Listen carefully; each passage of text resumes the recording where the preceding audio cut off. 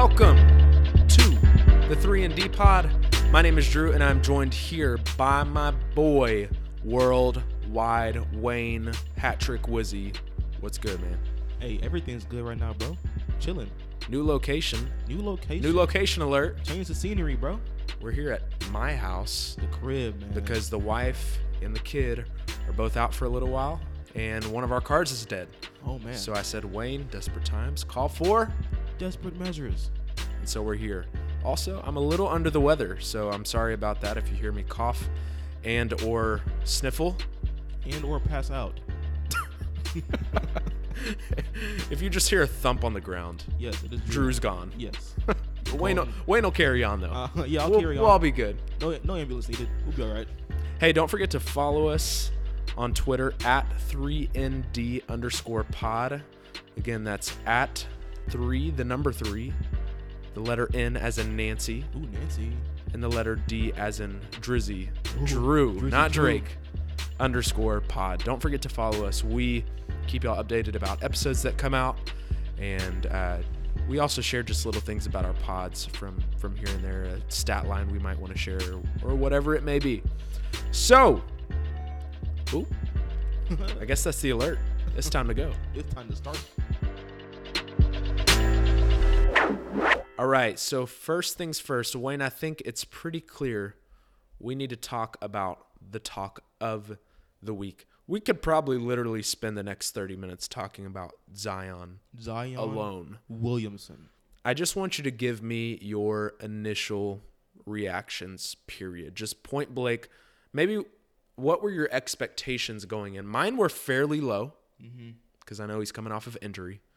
But what were yours? Give me your thoughts. Give me your reactions. Were you watching the game live? Give it to me. So I was watching the game live because he was playing my Spurs. And so I was tuned in for that one all the way while doing some homework for my class. So multitasking at its finest. But yeah, my expectations were a little low because I know he was on a minutes restriction and all that stuff. So he wasn't going to play a lot in the quarters. Like he came in for different 3-minute stints or 4-minute stints or whatever. And so, but from watching the game, in the first maybe 75% of the game, he was doing Zion-like things. They just weren't, his buckets weren't falling. He was, getting rebounds. He was making crazy passes. He was pushing the break. Yeah, pushing the tempo and all that stuff. And so he was doing Zion at Duke things. And I was like, okay, we kind of expected this. But I also know that Pop also game planned for that, and so I think I didn't get to watch the first half of the game, but from what I heard, they drew up a play for him to get a lob from the very first play, but the Spurs prevented that because they probably knew that was coming. From the get-go, they won the tip, and I think Lonzo was bringing the ball up, and they were running, and I was like, Zion's trying to get to the basket, man. just clamp it up. And they did, and they ended up going to somebody else, and he scored, but I could tell, even the announcers knew that play was for Zion, but the Spurs blew it up. So they're trying to get him back into the groove of things, and he found that groove in the fourth quarter. Did he ever? Because I don't know, for whatever reason, we were just leaving him open on the 3-point line, and I was like, bro, you give him at least. They gave him 2, and I was like, okay, the third one you got to contest. Pirtle said, nah, bro, give him 3. Then honestly, with that form, I would have gave it to him still 2, even if I saw 2 go in. Yeah. That is a wacky looking jumper. But homie made 4 in a row. He looks like a bullfrog shooting a pebble. You know what I mean? It looks like that. Honestly, it's wacky, dude. What an analogy. Okay. Yeah. Am I wrong? I mean, come on. You're right. Bullfrog shooting a pebble. I compare it to LeBron. If you notice, LeBron has different shooting styles. You can tell when he's on fire when he shoots a 3. He'll jump and his feet are, he'll do the actual form. But when when he's lazy and he's just and he's just messing around, he has this flat-footed, small jump shot. Right. And it goes in, but that's what Zion has. But that's Zion's everything shot. It's this small, lazy kind of jump shot, but it worked for him. So before this game, they tell you that somebody predicts the future. They say, yeah, Zion is going to shoot almost 4 consecutive threes in the clutch in a game that matters would you have believed them? No.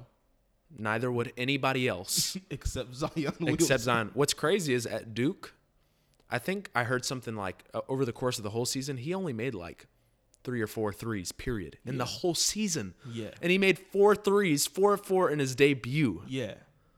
Whew. He been in the lab. Zion in the 3-point contest? No.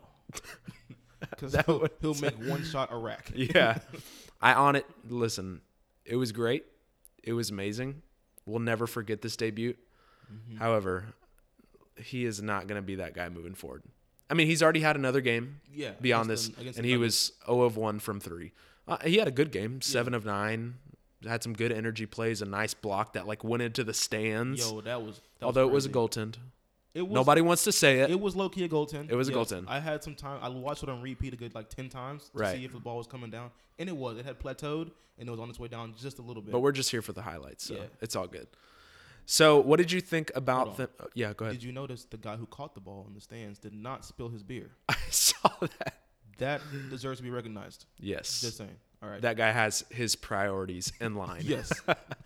So what did you think about how they used Zion in terms of his minutes? Because it looked like they were doing like 4-minute spurts almost. Mm-hmm. Almost at the beginning of every quarter. So what did you think about that over the course of the whole game? Because I personally feel, look, integrating a guy of that magnitude into what they were already doing is I feel like really hard. Mm-hmm. And I think even the guy like Brandon Ingram is starting to feel it too, because he hasn't been the same guy since Zion's been back, because you have to get used to fitting in a guy like that into your system. And especially when he only comes in for what feels like 30 seconds and then he's out. And it's like, well, what do we do now? We've been basing it around him. So what did you think about that, and will it work moving forward? I thought it was fine, mainly because they were putting him out there with guys who would get him the ball, like Lonzo, who is, even though he's struggled a little bit, he is one of the best passers, best like court vision guys. Really good for Zion too, I feel like. And down that stretch when he was hitting all those shots, if you look at it and you watch, the guy who was getting them those assists or getting them the ball was Lonzo in the fourth quarter. So I think putting him out there with Lonzo really helped him out, because Lonzo will find him and he'll get him the ball. He knows exactly where to put it. And so even though he was playing, 4-minute stints or whatever, it's the people who were out there with him. Like they had Ingram out there with him a few times. And Ingram did look a little lost in that Spurs game. He didn't know exactly what to do because, you got to figure out how to play with him. I think it was a mental thing too, though. Like he knew that game was about Zion. Yeah. And I think it just kind of got to him. But he's got to get over that, because he should be a core piece to what they do moving forward. But they got to figure out how to use him, because the reality is Brandon Ingram is super long and able to get to the basket. He's not like a prolific 3-point shooter, although he can shoot it. Mm-hmm. That's the issue that Philadelphia faces with Joel and Ben Simmons. You got to figure out how to make it work with those two guys. I really think Zion needs to, at least getting started, really be like a strong pick and roll guy and just like eat the boards up kind of guy. Like just a real big energy booster. Mm-hmm. Because that's really what he is. I mean, I know we have these expectations for him and stuff. He's a highlight machine. But for what this team needs, I think a guy that just like brings the energy, like one of those guys where you never see rebound highlights. He would be one that you're like, dang, you know what I mean? Like he's that kind of guy, and they got to find a way to make it work. There were really 2 funny things that I saw in this game. Number one, I saw a tweet where Zion was on the bench in this game, and they put a stat underneath his name, and it said something like Zion Williamson, 285 pounds, 3rd heaviest player in the NBA. And this dude quoted it, and he was like, how would you feel if your company just sent out an email that said you were the 3rd fattest person in your company? That really cracked me up. But the dude's huge. Yeah. The second thing was, in that fourth quarter, when he was nailing all of those threes, Alvin Gentry was getting ready to sub him out. Mm-hmm. And he sent like 3 or 4 players to the scorers table to check them in, and every time he would make a three, Gentry would send them back, and then he'd send a new player, and then he'd make a three, and he'd send them back, and he kept doing this, and he couldn't make up his mind. It's got to be tough for Gentry because I know he wants to keep him in, but obviously I'm sure David Griffin kind of gave him like the, hey, this is what I want to keep it at. Yeah. And then finally they took him out, and apparently Zion told Gentry, he said, Coach, keep me in. Like, I know I can help us win this game. And unfortunately, he just had to take him out. And, No, fortunately. fortunately for the Spurs fan on the other side of me. But since he's came back, they're 0-2, which for them, the only reason it matters is because they are trying to fight to get that 8th seed. And they're kind of – every game matters at this point. So – But for us as fans, it was really fun to see, especially something that we didn't expect. Like, we were all thinking, Zion's coming back. He's about to just shake the rim, like poster after poster. And we get 4 of 4 from three-pointer. Yeah. Like, what in the world? Mr. Bullfrog. He took Steph Curry's left hand and said, it's mine now. And made it. Zion Curry. All right. Me and Wayne went to the Rockets game on Monday, MLK Day. Yes, sir. Shout out to Martin Luther King, the GOAT. Well, first of all, let me say this. We did have a really good time. It was an enjoyable game. More than anything, when you go to a game in person, I feel like I'm one of those people, like, even though, like, yes, I'm a Rockets fan, this is tough to say. I would rather see them lose in a very close game because it's exciting than for them to win and it be a blowout. So unfortunately, they lost, but it was a really exciting game. Yeah. Wayne, what were your thoughts on this game besides James Harden losing his soul? Yeah, I don't know what happened to James Harden that game, man. Before that game, they were on, like a 3-game losing streak? 4-game? Or was that the 4th game? I don't remember. It either made it a 3-game losing streak or a 4-game losing streak. Yeah, but if you go back in those games, like, Harden has just been kind of MIA. He kind of found himself when they won recently, but I don't know. James Harden just seemed a little bit off. He was doing the normal things, the step back threes that create space, driving in the lane and stuff like that. It's just nothing was falling, and of course they're playing OKC.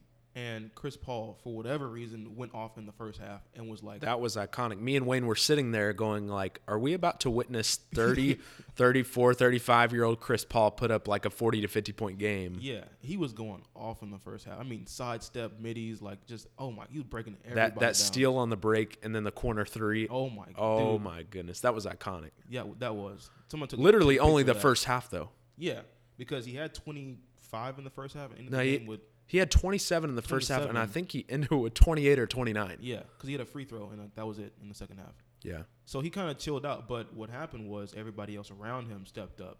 And so, like, Schroeder, for whatever reason, was like, I'm amazing at basketball, and he just took off. And so... But the Rockets had, like, an 18-point lead in the third quarter. Yeah. And then that fourth quarter was the collapse. Mm-hmm. I was sitting there looking, and I was like, the Rockets are up right now. They're playing some good ball. Daniel House Jr. is going off. You see that? Remember that dunk he had? Oh, he dude. rose up over his shoulder, and I was just like Wayne was sitting there caved in, just like, oh my goodness. Chest, like, that hurt me. Like, the rim is just shattered right now. But yeah, and so people were going off, and people were stepping up, even though James Harden was having an off night. And then the fourth quarter, for whatever reason, like, it just... Well, it's almost like right when he came in, actually. Yeah. Because Russ had that second unit going and going good. Russ had a great game. As a matter of fact, just a quick stat here. Russ and LeBron become the only two players who have had a triple-double against every team. And obviously Russ made all that happen in his time at OKC, and the only team left was OKC. He gets traded to the Rockets, and now he gets it over OKC. So congrats to him. That's an amazing feature. He was great.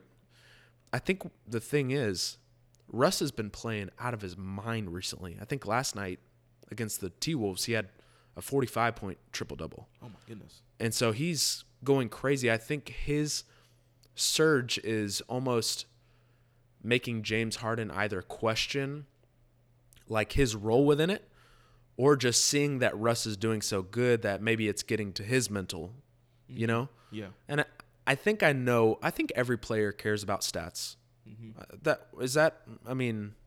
Yeah, I mean, is there any argument with that? Maybe some players don't. A guy like James Harden and Russell Westbrook, they care about what they put up. They got to care. And James Harden last night, again, was like 3 for 13. I know he went out with like a knee or thigh injury, but just really hasn't been finding his rhythm. And in that OKC game that we were at, you go 1 for 17 from 3. You have to find something else to do. Mm-hmm. And even D'Antoni after the game was asked about this and basically was like, you know what?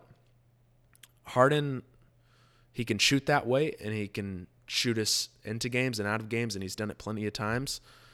And basically sounded like, I'm going to leave it alone. Like, I'm not going to tell him to stop shooting these, which in my opinion is a problem. You need your coach to tell even your star players the tough things that need to be heard. Am I right by saying that? Yeah. He needs to be told what he's doing wrong. Mm-hmm. After that game, though, I know the next game he shot maybe 6 threes, and then last night another game where he shot 6 threes, definitely off from what he usually shoots. So I think he's taking it a little bit more into consideration, like, I need to do something else for the sake of my team. But I'm hoping just that he finds his groove, essentially. But that was a fun game. Yeah. Freaking Gallinari. Dude. Gallinari, who else? What's Well, Schroeder and Gallinari and Shai. Yeah. They were. Scala kind of came in a little bit at the end. Who is the dude with the very interesting name on OKC? Oh, Diop? Dort? Mr. Hustle. Dort. Dort sounds like an insult because it sounds so close to dork. Yeah. With a K. Maybe he should change his last name. We'll see. Jaylen Brown. We have another baptism in the NBA. Ooh, who got baptized? LeBron James himself. LeBron James? Right over LeBron James, Jaylen Brown, which, by the way, Boston and the Lakers have quite the rivalry with just their history with Magic Johnson and Larry Bird and then Paul Pierce and Kobe. Like, there's probably one of the two biggest sports markets, like, overall, not just basketball, but Boston Celtics and Lakers. They've had this going for a while, and the Lakers just could not find their groove in this game, and the Celtics blew them out. And this was kind of like the exclamation point when Jaylen Brown did this. However, he gets teed up for staring him down for maybe 4 to 5 seconds and getting back on the other end. Mm-hmm. He gets a technical, which is so stupid to me. Yes. Why do players need to get technicals for bringing energy and just an excitement to the game? Like, I feel like you're basically telling players, just play the game and don't do anything that would maybe cause a little bit of drama or a little bit of feud between the two teams. Like, my question is, where do we draw the line when it comes to taunting? Like, what's too much and what's too little? Give me your opinion on that. Well, I don't know. Sometimes it's up to the refs, and sometimes it depends on what refs you have in that game and how sensitive they are. Because, I mean, I've seen players stare down other players. I've seen players step over other players and not get anything. And then I've seen, the Jaylen Brown thing where he stares at LeBron and he gets a tech. And so sometimes it depends on what ref you have in that game and how sensitive they are or how closely they officiate by the book or by the law of officiating, whatever it is. So that all plays a factor into it. But I don't think staring down other players should get you a technical. Like, that just seems like a waste of time. It seems silly to me. Like, it's part of the game. Like, you just dunked over LeBron freaking James. If I dunked over LeBron James, I'd be staring him down too. He's going to know that I just elevated over his entire body. Like, I'm going to tell him. Right. So I don't understand. I think I'm a little bit more old school in this stance. Yeah. I believe if you're not making like, if you're not touching that player, like, I could get it if you, like, shoved his chest and said, get out my way, like, you're too small or whatever it may be. Yeah. But if you're not making any contact, like I'm fine with all the jawing. I'm fine with the stare downs, the trash talk, that whole Jimmy Butler, TJ Warren situation.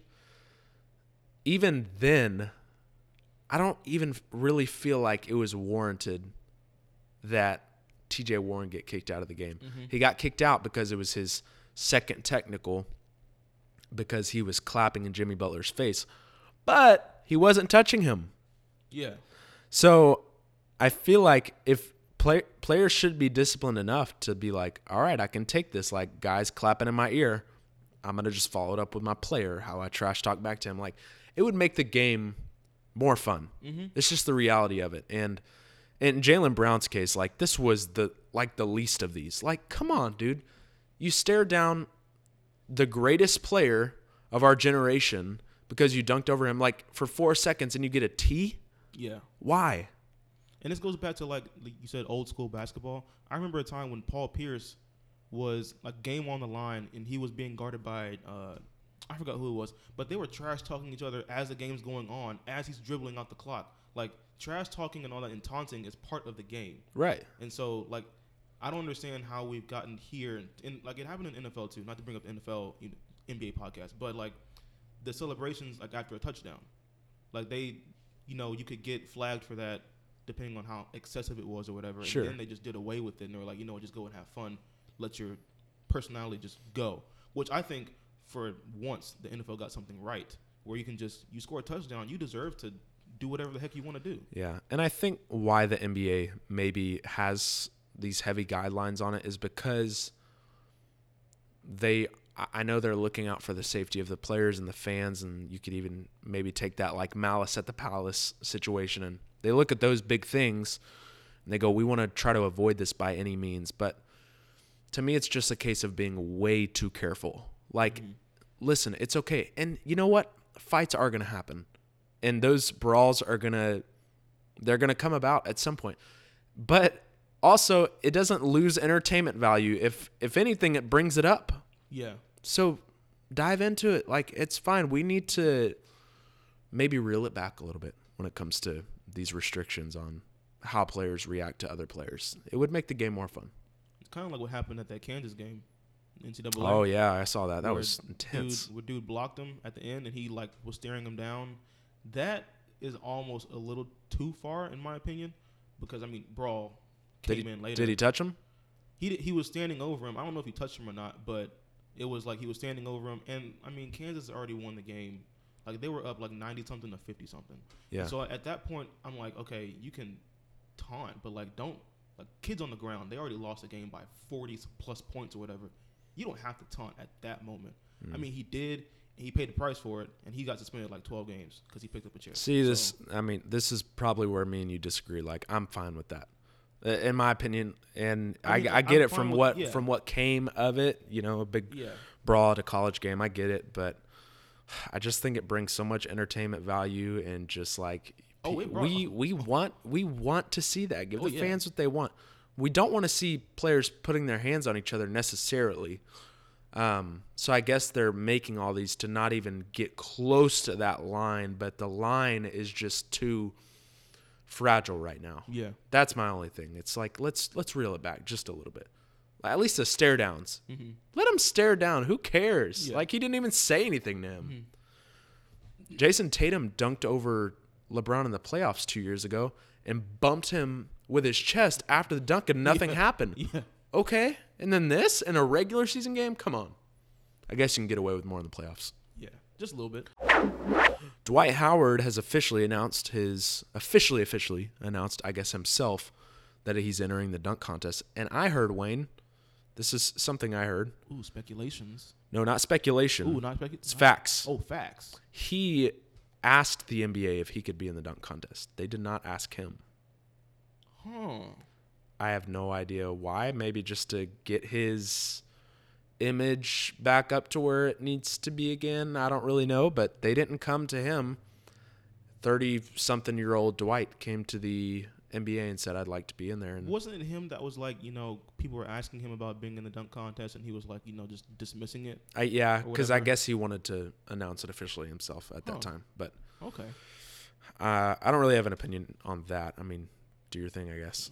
It But worked. So cool. he apparently wants Kobe to help him out in the dunk contest, which I feel like is really interesting, but doesn't necessarily want to ask him himself. He wants the Lakers fans to get behind this and I guess help and encourage Kobe from now to then to have him be a part of Dwight's dunk contest repertoire. What are your thoughts on that? This is classic Dwight Howard. Like, the man is just a goofball and a wild card. But he had a clean slate before this. Like, this season's been great, and then this Yeah. weird, like... It's always something with him, man. Like, You were he so always does close. Something weird. Like, just go ask Kobe yourself. Like, we don't need fans to go to act. Like, this is like when you like a girl and you see her off in the distance and you look at your homeboy, you're like, oh, dude, like, she's kind of fire, man. Like, she's kind of nice. Hey, why don't you go talk to her for me? See if she likes me. Like, come on, just go up to her yourself and lay Man the mat up. down. Like, come on. Are you saying Dwight? Never mind. No. Dwight needs to go to Kobe and be like, look, bro, I want you to help me out in the dunk contest. Simple as that. Yes or no. Move on. What I really feel like he's doing, though, is he's in this season, he's trying to make all his wrongs right from what the perception of him. Because you remember when he was previously with the Lakers at a much higher magnitude of his career, just coming off of surgery, all that stuff, him and Kobe did not really get along. And then when he was with the Rockets, you remember that game where Kobe yelled across at him across the court saying, soft. Oh, yeah. Soft.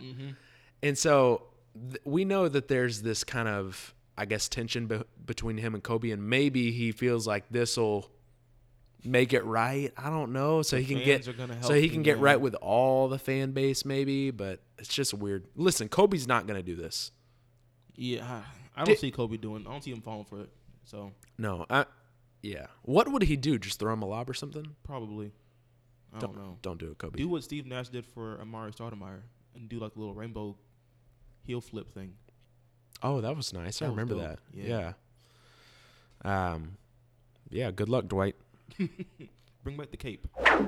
There was an interview this week, Wayne, with Chris Haynes of Yahoo Sports. He sat down with Bradley Beal to talk about a few things. And I sent this to you because I thought it was interesting, and it, I think, brings up a lot of good discussion. But essentially what the interview came down to, if you guys haven't had a chance to watch it, it's maybe 40 minutes. So if you got some time, go listen to it. It's really good.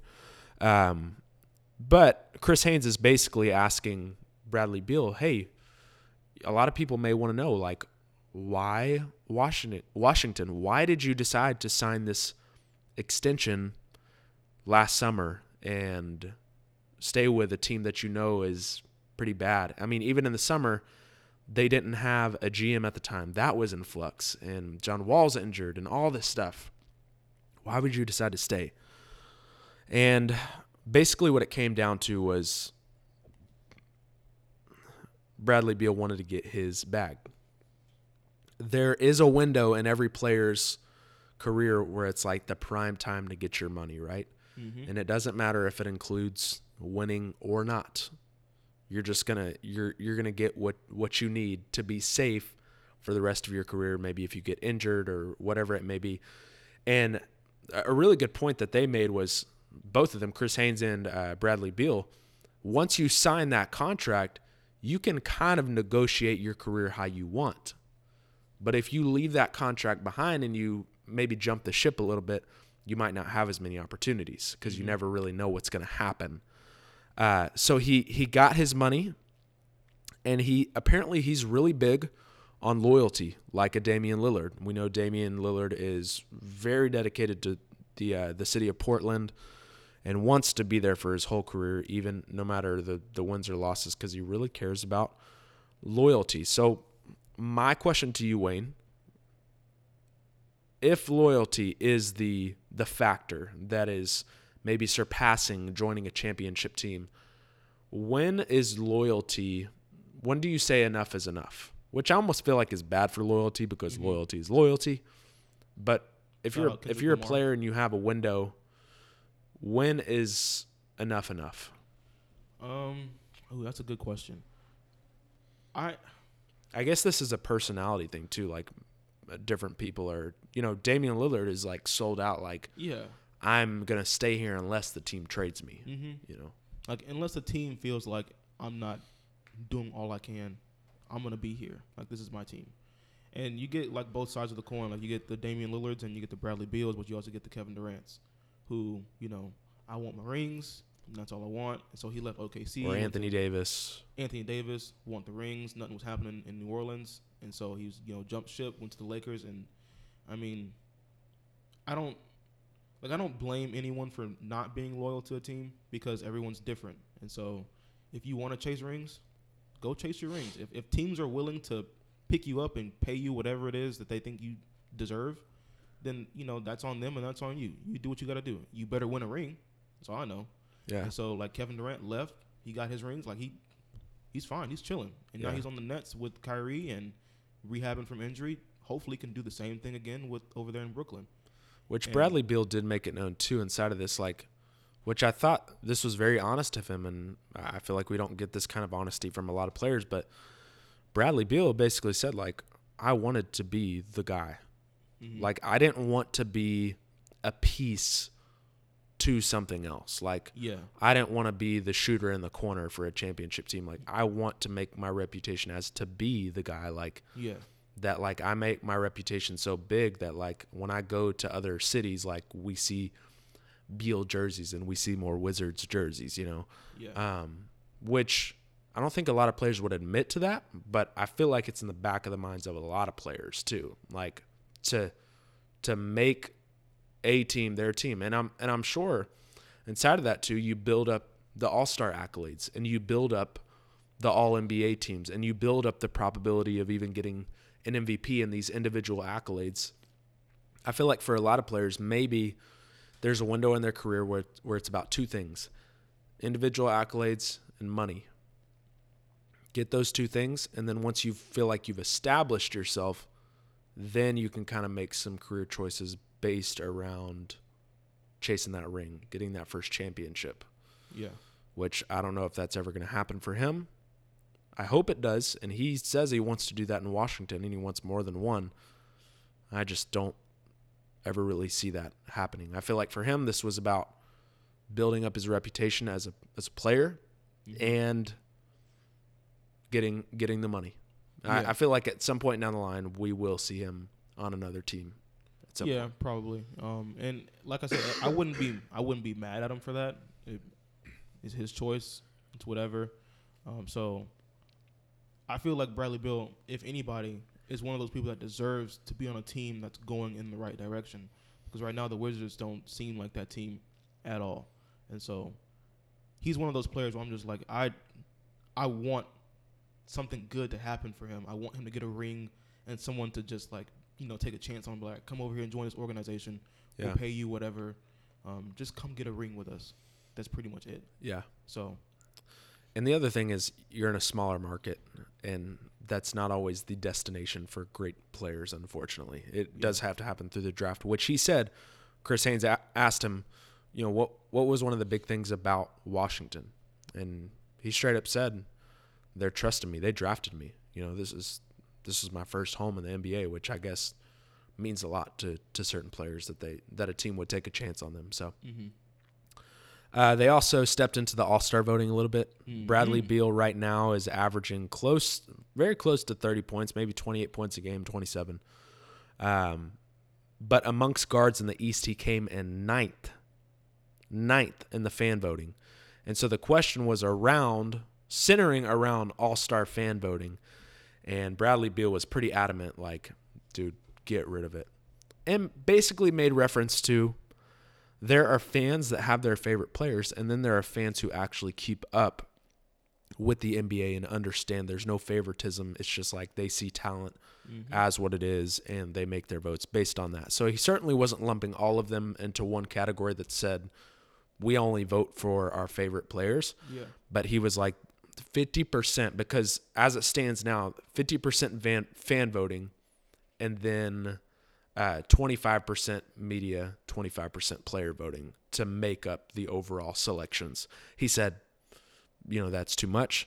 And Chris Haynes made this kind of proposition, and I think it's a good idea, but you make it 25% fans, 25% media, and 50% player votes to ultimately come out with, because they're not going to completely strip fan voting because the fans make up the game.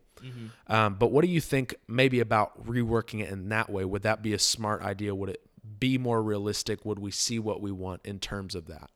I think so. I think we will, because we need fans as part of the game to kind of keep people engaged and keep people wanting to, watch the NBA or whatever. But sometimes when you give them too much power, they abuse it, and you see it with all these different with the talent shows or the singing shows or whatever, where the judges vote for so long and then they let the fans vote. And I've always seen this where you could have someone who's really talented and can really sing, and they not make it because the fans want the better story, or they want the good looking person, girl or guy. Yeah, and so we've had people win these shows who definitely don't deserve it because the fans are voting. And so you want the fans to be engaged, yes, but you also know that the fans are also gonna, are highly opinionated, and they're gonna vote for whoever the heck they want. Sometimes they don't look at talent, they don't look at who's putting up the numbers. They just look at, I'm a Alex Caruso fan, so Caruso's got to be in the All-Star. And so, right. Not a shot at Alex Caruso, but I mean, he's not putting up numbers. I'll shot at Alex Caruso. You shouldn't be in there. I'm sorry. I mean, as dope as he is, or he looks like he is, he's not putting up the numbers. He's not. There are people who are grinding at this game better than he is, and they're not getting the recognition, aka Bradley Beal. Sure. Anyway, so yeah, 25% for the fans. I think that takes down some of their power. Still gives them a chance to vote, and they can put in names to take into consideration. But they won't sway it so much with 50%. And the players who would receive the 50% side of it, they're the ones going up against guys every night. And that's something Bradley Beal brought up. He used some choice words in there, yes, you know. but basically he was saying we know who the baddest dudes are out there. So we should know how we make our votes and who should really be in there. I'll bring up a point about this a little later on. The NBA All-Star starters were selected this week. Real quick. In the West, for the front court, we had LeBron, Kawhi, Anthony Davis, and then the guards, we had James Harden and Luka Doncic. Wayne, I didn't really have any argument with this side of things. Did you? I mean, was there any players that you thought maybe should be in there versus these guys? I mean, I feel like it was... No, that's pretty the clear. only argument that you could make is in regards to Kawhi maybe missing so many games. Yeah. But besides that, we know he's one of the, if not the best player on the planet right now. So why not, Yeah, go ahead, throw him in there.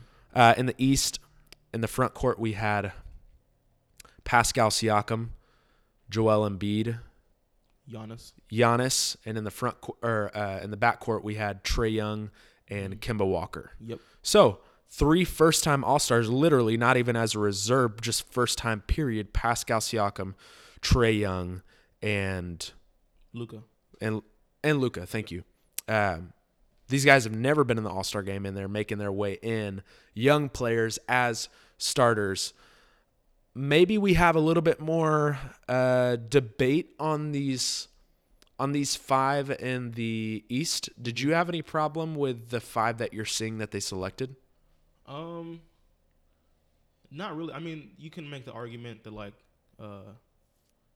if you want to go by how these players and their teams are doing, you can make the argument that Trae Young is on the worst team in the NBA right now. Why is he an All-Star? Well, he's an All-Star because he's shining on that team, even though the team is not doing as well. The All-Star is about the person, the All-Star. It's not about the All-Star team. Sure. It's about the All-Star and how is he doing. And he's putting up numbers. And so I say he should be in there. I don't know. Sometimes I kind of feel like Jimmy Butler could have been in there somewhere, but I just don't know who I would take out to put him in as the starter for the All-Stars. Well, and one of the problems, and I know me and you were facing this when we were choosing our reserves, which we're going to get to in just a little bit, but overall, maybe in the game itself, like the NBA itself in basketball, but especially in All-Star, they need to get rid of positions. Mm-hmm. Yeah, positionless basketball. We already play positionless basketball, but when it comes down to it, we just like to throw a title in there. Yeah. But you throw your best 5 guys out on the court because there's so much spacing now that, like, a center might not necessarily, not that they don't matter. Like, we know there's value in that, but in terms of what the people actually want to see, and this is something I told you guys I was going to bring up later. I'll bring it up now, but my big thing is between, like, impact versus, like, flashiness maybe. Like, there are guys that I might rather see in an all-star game versus ones that I don't really want to see. Mm-hmm. Like a couple years ago when all 5 starters for the Atlanta Hawks went into the game, I wasn't like, woohoo, I'm really excited to see Jeff Teague and Al Horford, hoop it up. Yeah. There are players where, yes, I feel like they are deserving from an impact standpoint, but there are also the players like a Trae Young who are on a very bad team, but we know they got skill and they're on the highlight reel almost every night. Yeah. My big thing is if you took away positions, then most people would gravitate more towards, I feel like, the more, like, all-star worthy, like, you want to see highlights from that night. Like, it would gravitate more towards that, or at least a step in that direction. And I feel like that's what needs to happen overall. Like, let's just get rid of positions and just put the players that, like, is an all-star more about, at the end of your career, saying, I have this many all-star selections, or is it more about, like, the fan experience and having, like, a really fun game? Because honestly, dude, like, I don't want to see Al Horford in an all-star game. Yeah. I know he's a very impactful player from a team concept, but in the all-star game, I'm not trying to see him pull up a 3, both elbows out, over his head, launching it. I'm not trying to see all that. yeah, I think that's something they need to rework, and we might not ever come to something that's perfect, but at least something they need to figure out in the future. Yeah, my only thing with the East starters was maybe Trae Young, but he's going to be exciting to watch, so I really don't have a problem with it in that regard. Just more between the argument of do wins matter in the All-Star game, and some people would say they do, and some people would say they don't. I feel like for the All-Star game, here's my opinion on it. When it comes to the All-Star game, wins do not matter. When it comes to choosing All-NBA selections, wins matter. Yeah. All-NBA is, I feel like, really important. Just people dismiss it. The All-Star game is fun, and it's about flashiness. We want to see that. So I think we should start leaning a little bit more into that. Yep. I hear you, bro. So, Wayne, let's choose they're going to announce the 7 reserves on Thursday. And according to the page on Google, Shout out Google. Shout out to Google. They choose, 3 front court players, 2 guards, and 2 wild cards, which I'm assuming is just any player between a front court and a back court. I would much rather choose these All-Stars not based around position, but if we're going to do it in terms of the NBA, we're going to give just our predictions on what we think is going to shake out on Thursday night on TNT when they announce these. So here's what I got for mine, and then you can give me yours. All right, Let's go see ahead. if they match up a little bit. So in the East, I'm going to name my 3 front court.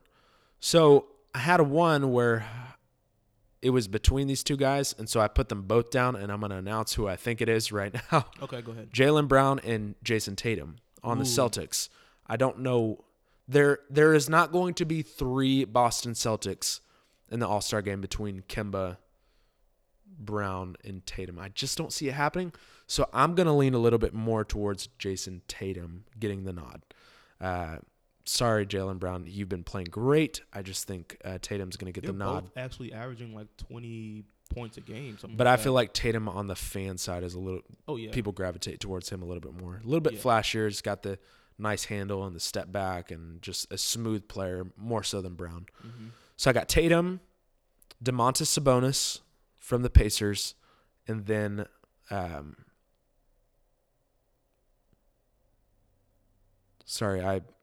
trying to see who were my wild cards and who were not. Okay, so Jason Tatum, Domantas Sabonis, and Jimmy Butler are my 3 front court players. And then for guards, I have Ben Simmons and Kyle Lowry. Ooh, Kyle Lowry. And then my 2 wild cards are Bam Adebayo and Derrick Rose. Wow. You know what? Our list is actually kind of similar, but not too much. All right, what differed from mine for yours? Okay, so I have for my front court players, I have Jimmy Butler, I have Jason Tatum, and I put in Bam Adebayo. So those are my 3 front court, and then my guards are gonna be Beal and Kyrie. Cause I know, I love Kyrie is my dude, man. I can't do it. I can't do it to him. Which we should let the people know too that the ones who make these selections are the coaches. Yeah, the coaches make these. So selections. there will be some. It's not going to be a popularity contest, but we're choosing our reserves. But we should let them know, like, hey, when they choose these, coaches are the ones who select them. Yeah, and as the coaches are voting, I know this is my list. I don't even know if Kyrie's gonna make it in there because he missed some games, and I don't know if he's just like. I don't know. I don't think the coaches will vote. The coaches will choose more based off impact than popularity or status. That's where my picks leaned towards because I was trying to get into the heads of them a little bit more. Yeah, but I love me some Kyrie Irving, man. I love watching him play. And then my wild cards would be Ben Simmons and Markelle Fultz. Oh, Markelle Fultz. Yes. Leave my house. Why not Domantas Sabonis? I don't know. Maybe it's because I don't watch him play. I don't watch the. Most people don't. Yeah. But I like Markelle Fultz enough to put him at least in a wild card spot and have him. Well, this is your list, so I'm gonna let you have that. So we'll spit them off one more time. I got Jason Tatum, Derrick Rose, Domantas Sabonis, Bam Adebayo, Jimmy Butler, Kyle Lowry, Ben Simmons. My Lowry. And I have Jimmy Butler, no order. Jimmy Butler, Bradley Beal, Kyrie, Bam Adebayo, Ben Simmons, Tatum, Fultz. All right. And in the West, for my 3 front court players, I have Nikola Jokic, Rudy Gobert, and Karl Anthony Towns. And then for guards, I have Russell Westbrook and Damian Lillard. And then my 2 wild cards are Donovan Mitchell and CP3. Yo, we was on a roll. We was on a roll there for a bit. My front court is Gobert, Karl Anthony Towns, and Jokic, just like you. My guards are DeMar DeRozan. I can't argue with that. He's been playing great lately. And as much as I want to hate it, because I'm like, Spurs, just chill out. Take a season off, man. Like, we tied the record for the most consecutive playoff runs or whatever. But he's been looking like Toronto DeMar. Yeah, he finally fit the system, and like I know because he doesn't shoot threes, and so like, if you look at his shot chart and like LaMarcus Aldridge's shot chart, it's all middies, like straight up. And Ever since LaMarcus started stretching the floor, that's when DeMar has been able to operate like he has been ever since they said, hey, LaMarcus, we need you to go out to the 3. It's really opened up for DeMar. So it's worked for both of them, actually. Yeah, and so I got DeRozan in there with Damian Lillard, and then my wild cards are going to be Booker, Devin D. Books, and D'Angelo Russell. Deloading. Not bad. He's been putting up great numbers this year, too. I mean, I know he's been injured for some time as well, but yeah, I can't argue with you on Booker, too. I so badly wanted to put him in there. I really did. Yeah, and unfortunately, I was one of the guys when picking this where I had to choose wins over, the actual player himself. So I'll tell you who I left out from the East and from the West. There's just one player each. In the East, I decided to leave out Zach LaVine. Yeah, I wanted to put him in too. He's been putting up good numbers, but he's slightly inconsistent when it comes to his shooting, and again, his team is not doing great right now. And then, of course, in the West, I left out Devin Booker. But, man, I really wanted to put him in. I think it was between him and Donovan Mitchell. Mm-hmm. And Donovan Mitchell has been killing it with the Jazz, and they're 3 or 4 in the West right now. So, but we'll see how it shakes out on Thursday. I'm more excited to see this than I was the starters, to be honest, because we kind of know who the starters are going to be. Yeah. More than likely. Maybe the East was a little bit shaky. I think most people actually expected Jimmy Butler to get the nod above a guy like maybe Joel Embiid or Pascal Siakam, but Yeah. it is what it is. But I'm excited to see that for Thursday. It is what it is. Here's some quick news for you guys, just some little tidbits here. Okay. Some tidbits. Yesterday, weird news. Buddy Hield was replaced in the starting lineup for the Sacramento Kings by Bogdanovich, however you say it. He was replaced in the starting lineup, which is very, very odd. The Sacramento Kings have not been playing very well this year, unfortunately. Last year they were fun. Like, they were fun, and now they're just like a drag. They were Sacktown last year. They were Sacktown. And in the summer, they signed all these veterans like Corey Joseph and Trevor Ariza, and maybe to combine the youth and the veteranship to hopefully make that playoff push. Mm-hmm. Plus all their injuries, it just has not worked. Last year, they ranked really high in pace for their team, and this year they're way down there. And I just thought getting rid of Dave Yeager overall last year was a bad move to hire Luke Walton, which at this point I'm truly convinced he's just not a good coach. He is an assistant coach, and that at the best. Yeah. He didn't work out for the Lakers, and he's not really doing that right now with the Kings. But overall, this little move just like was weird because Buddy Hield signed this huge contract extension and has been very vocal to the media, and not necessarily in a good way, just as almost like kind of changed the perception of him maybe a little bit, in that he's more vocal and he'll say things to Vlade Divac like, this is why you paid me, or this is why you should pay me, and all this stuff. And I was just like, this is weird. Yeah. And then this happens. And listen, I don't watch all the Kings games in the world, and I'm not going to sit here and try to act like I do. So I was kind of scrolling through Twitter to kind of get a feel of why I guess the Kings did this. And from what I read, we know this about Buddy Hield. He is not afraid to take any shot, almost like a product of Steph Curry, where he'll pull it from anywhere. Mm-hmm. But it hasn't been working for the Kings. It hasn't been going down as consistently. And he's just been bad on the defensive end, which is why I think they made this change. And according to last night, it worked for them. He came off the bench, put up okay numbers. And Bogdan didn't put up great numbers, but they did get the win. So I also heard that another reason for Yeager's dismissal was he was thinking about the fact that Buddy Hield might operate better as a sixth man. And now Luke Walton's making this change. So I don't know. This is weird news, but what were your thoughts on this? Just looking at it and seeing a bit of him playing, it feels like he's going back to the Oklahoma days when he was back over with the Sooners. And I mean, he had to do everything because he was the guy over there.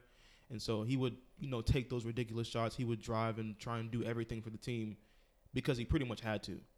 And so I guess now, because he's in the NBA, and that style of play doesn't really bode well for a player like him, because he's not like too undersized, but I mean the NBA is full of killers, man. Right. And so you're not gonna be able to do things you were able to do in college, and it feels like he's just trying to go out there and just be too loose. And so maybe this change is happening because I feel like it'd be good for him to come off the bench and be a little bit humble. Yeah. And come out there and just fit a specific role and just do that job well. Right. And then maybe later on in the season, be back in the starting role. Once you've been humbled a little bit and you've been able to like sharpen an area of your game because you've been working at it so long. And Bogdanovich has a little bit of size on him. So let him go out there and be like defensive guy and kind of like get the stops and all that stuff. And then let Buddy Hield come in on the back end and just drain threes, just pick on a team that's been kind of taken apart by their starters a little bit. To humble him, but also if this works really well, maybe he just realizes like what's better for the team is me coming off the bench. Yeah. And I also know that go talk to Lou Will. Sure. Yeah, and for a couple of years like he was a starter. Lou Will was, and then somebody told him. I mean, we talked about this on a couple podcasts ago, where he was basically humbled too, where somebody told him like, and he realized I'm better coming off the bench. So they got to do what's best for the team. I don't know how much Buddy Hield cares about his brand, but if you want to make it to the playoffs, you got to do it by any means possible. So this is a bold move by Luke Walton. And I also know that Bogdan is in a contract year. So teams have been inquiring about him, including like the Lakers and stuff, to be a shooter, maybe on a playoff team or even a young team. And so maybe the Kings are in a position where if this works for them, they can convince Bogdan like, hey, you can stay here and you can start because you've seen that it works for us now. So maybe it does work for them. And I think he's restricted, so they'd have to match whatever any team also throws at him. But it depends how much they want to put out there. So maybe it works for the Kings, maybe not. We'll see. I hope it does. Some unfortunate news, Wayne.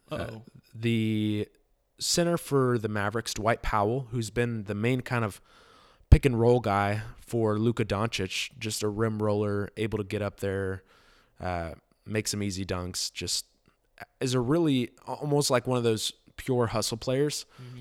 Unfortunately, he was out on the three-point line this week and just did a jab step from the three-point line to take it in and just went down, looked back at his leg like the same.